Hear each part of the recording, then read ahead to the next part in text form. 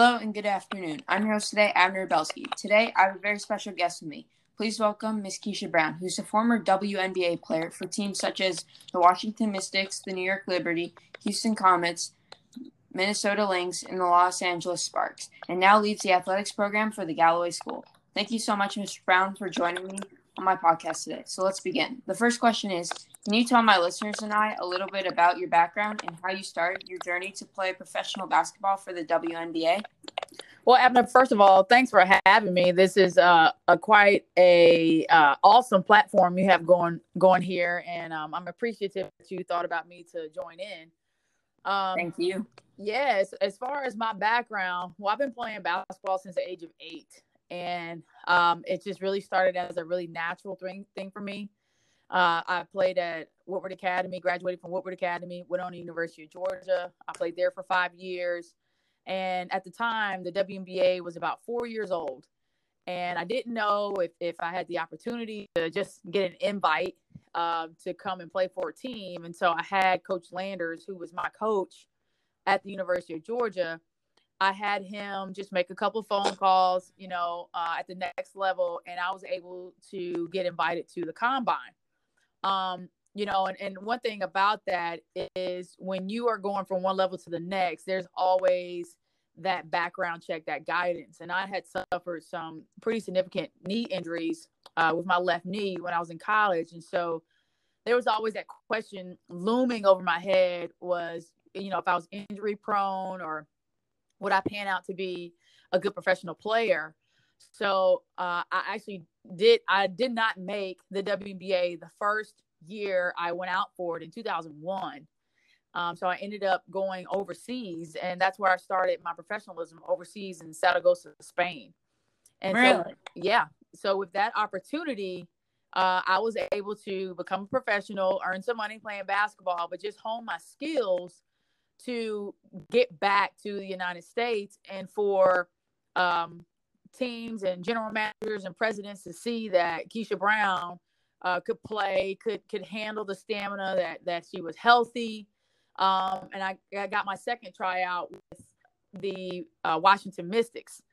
And so the Washington Mystics, I ended up making that team. And I was with that club for about 3 summers. And from there, I just kind of had a whirlwind of teams, as you mentioned previously, with New York and Houston and Minnesota, Los Angeles. I did Connecticut, Tulsa. So I had a pretty good run with it. But, honestly, it all started in Spain. And from that moment, I was a professional basketball player for about 10 years. And so if you can think about it, I was playing basketball for about 10 and a half out of 12 months a year. That's awesome. Mm-hmm. And I mean, to do your passion, it just must feel amazing. So the next question is, did you have any special coaches or mentors? I know you mentioned Coach Landers, I believe is his name, but that led you on your path to the WNBA and helped you reach your full potential. Mm-hmm.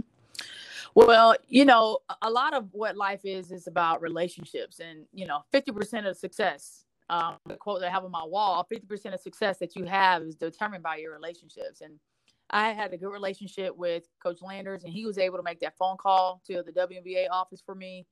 But within that Georgia family, Teresa Edwards, who is one of the biggest names in Olympic basketball for men and women.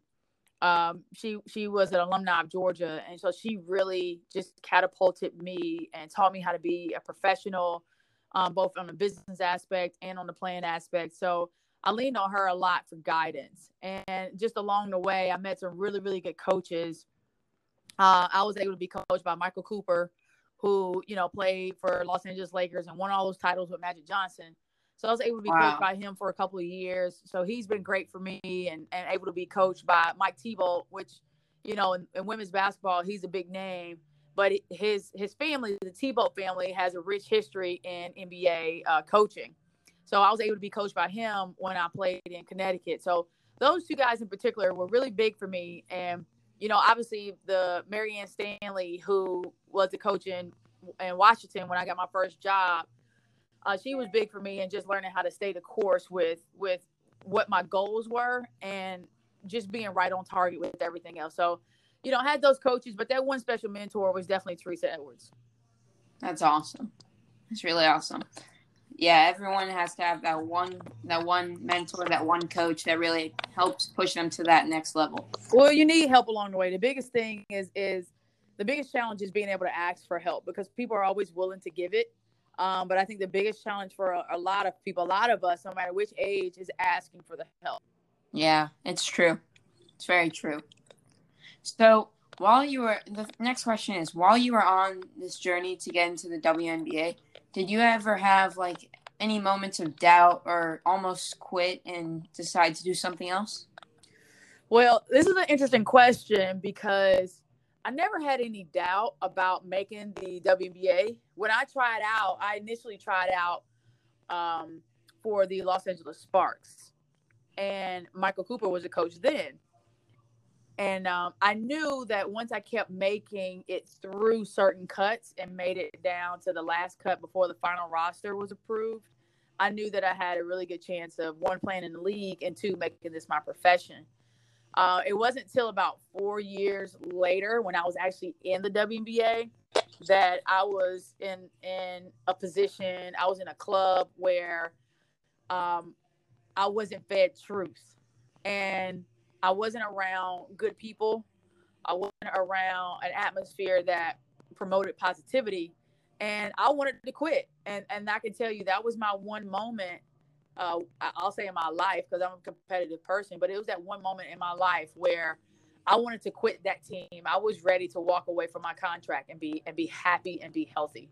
But luckily enough, luckily enough, I made it through that year, and I was fortunate enough that the next year I got a buyout from that contract, and I was able to move on to the Minnesota Lynx that very next year. So it ended up being a blessing. That's awesome. That's a really incredible story right there. Mm-hmm. So can you tell us what it's like to play in the WNBA and how it's evolved from when you played in it, and how? Well, you got some good questions here, friend. So the WNBA, I got into the WNBA in 2001. And so from a financial perspective, if you can think about it, you only play for 4 months, and your salary is given to you in those 4 months. Well, then as a free agent, as we were called, coming in, so it would be kind of like the bottom of the totem pole in terms of salary, we would get paid $30,000. Now, you can ask your mom, dad, $30,000 is not a lot of money to live off on. And so, which is why a lot of girls, a lot of women, they take themselves overseas, because you can make anywhere between 3 to 5 to 6 times the amount of money that you would make in the WNBA. And that still exists now. The difference between when I got into the league in 2001 and now that we're looking at, 2020, you've got women in the league who are now standing on the shoulders of these women that founded the league, like Cheryl Swoops, Lisa Leslie, a Rebecca Lobo. These are what they call kind of the inception people. Cynthia Cooper, who's a big one. So you have these people, and now these younger women that are standing on their shoulders, they now are carrying a much stronger and heavier voice. They're not giving into what is the normality of what it should be. One, to be a woman, and two, to be a female professional athlete who is always known to get second best past the NBA. And so with them going into the new collective bargaining agreement this year, this was an opportunity for them to have their voices be heard and to get a deal that was going to work for the benefit of female basketball players and not just basketball players. And what I mean by that is families. Women, like, they want to have families. And in the contract that was beforehand, if you took time off to have a family, you lost your opportunity at making money. And so this year, that collective bargaining agreement allowed these women to keep their salary, be on maternity leave, and still have that dream of having a family. So that's one of the small components, but it's such a big component in terms of creating a collective bargaining agreement that agrees with all of the women. Not to mention that now you have women there now that are making $500,000, where in 2001 the max salary was 100. Mm-hmm. Really? Wow. Yeah, That's I know. crazy. Yeah.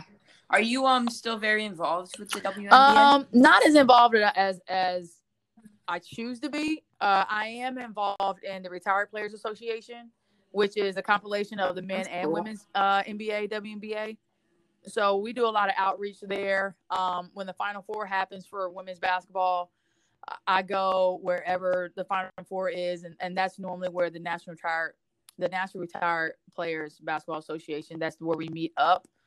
And they have other conventions like outside of the basketball season. Obviously, with COVID happening, a lot of that stuff is now virtual. But that's probably my tie in to still staying with the WNBA, and obviously being with these women now that are in their next life and are looking for avocation and support. We all try to support each other as much as we can. Yeah, that's awesome. That Thanks. really is. Next question is, I know you sort of just said this, but like, does the WNBA ever coordinate or support each other with the NBA? Yeah, all the time. And I think obviously even more so now than back in the past. But I just think the collaboration over the years and the sustainability that the WNBA has had in the United States has created that bridge to where each president for NBA, which is Chris Paul, and for the WNBA, which is Nneka Ogwumike for Los Angeles Sparks, they're able to collaborate. And so, one of the most recent collaborations that some people may have noticed was when Jacob Blake was shot. And the NBA in Minnesota in particular, Milwaukee, they boycotted their game that day.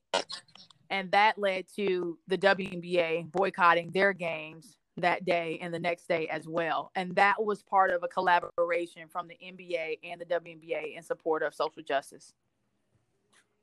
That's a great example. And social justice is very important. Very important. So the next question is, after you left the WNBA, how did you figure out what your next steps were going to be and what you wanted to do with the rest of your life? Well, a lot of that is, I've always gone on the notion, don't get ready, stay ready. So I was figuring out my next journey within my end journey. I knew that basketball wasn't going to last forever. I knew that my body's going to break down at some point. I knew that the contracts weren't going to be as lucrative at some point, and I knew I needed to go ahead and start to put my toe in the water, if you will, with the next piece of my life. So I started working on, camps and clinics probably about 3 or 4 years before I actually retired from basketball. And while I was overseas, I did my best to maintain the contacts in the States of just having those relationships with people. So when we got closer to it around my last contract was 2012, 2013, I knew that I love the school calendar and I have a huge love for kids. And so this just kind of fit into what I wanted to do. Now, knowing that my background is in communication studies, I didn't have an education degree. It was more or less me trying to make sure that from an educational standpoint, I was learning what I need to learn and go after the jobs that were going to be suitable for who I was as a person. And so when the opportunity of, being in the sports department of an independent school kind of presented itself, I just educated myself on what I needed to know to be a part of that whole realm.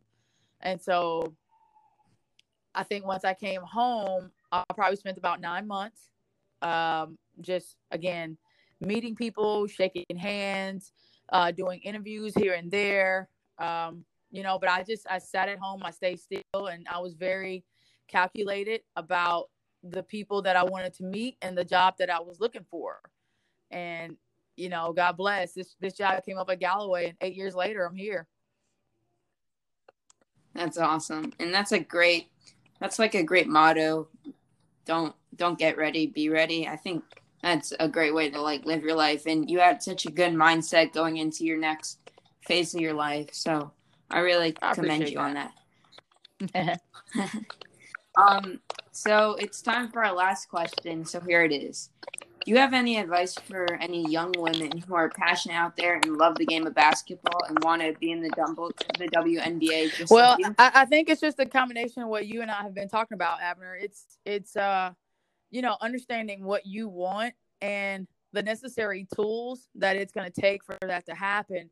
We can't wait until, let's just say, our junior year of high school to now say that I want to be a D1 athlete.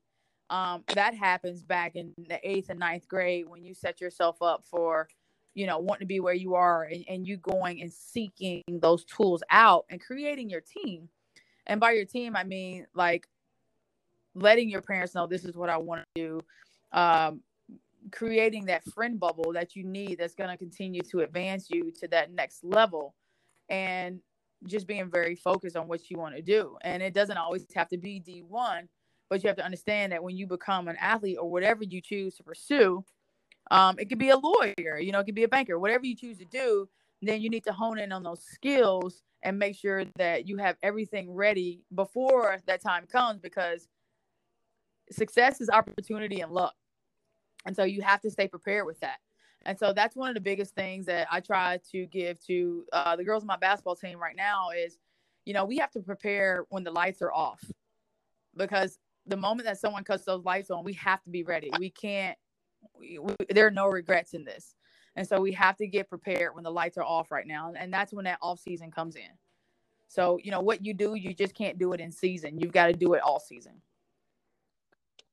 That's a great message right there. You're welcome. Thank you so much. Well, thank you so much, Ms. Brown, for joining me on my podcast today. It truly was an honor. That was me interviewing Keisha Brown, who is a former WNBA player.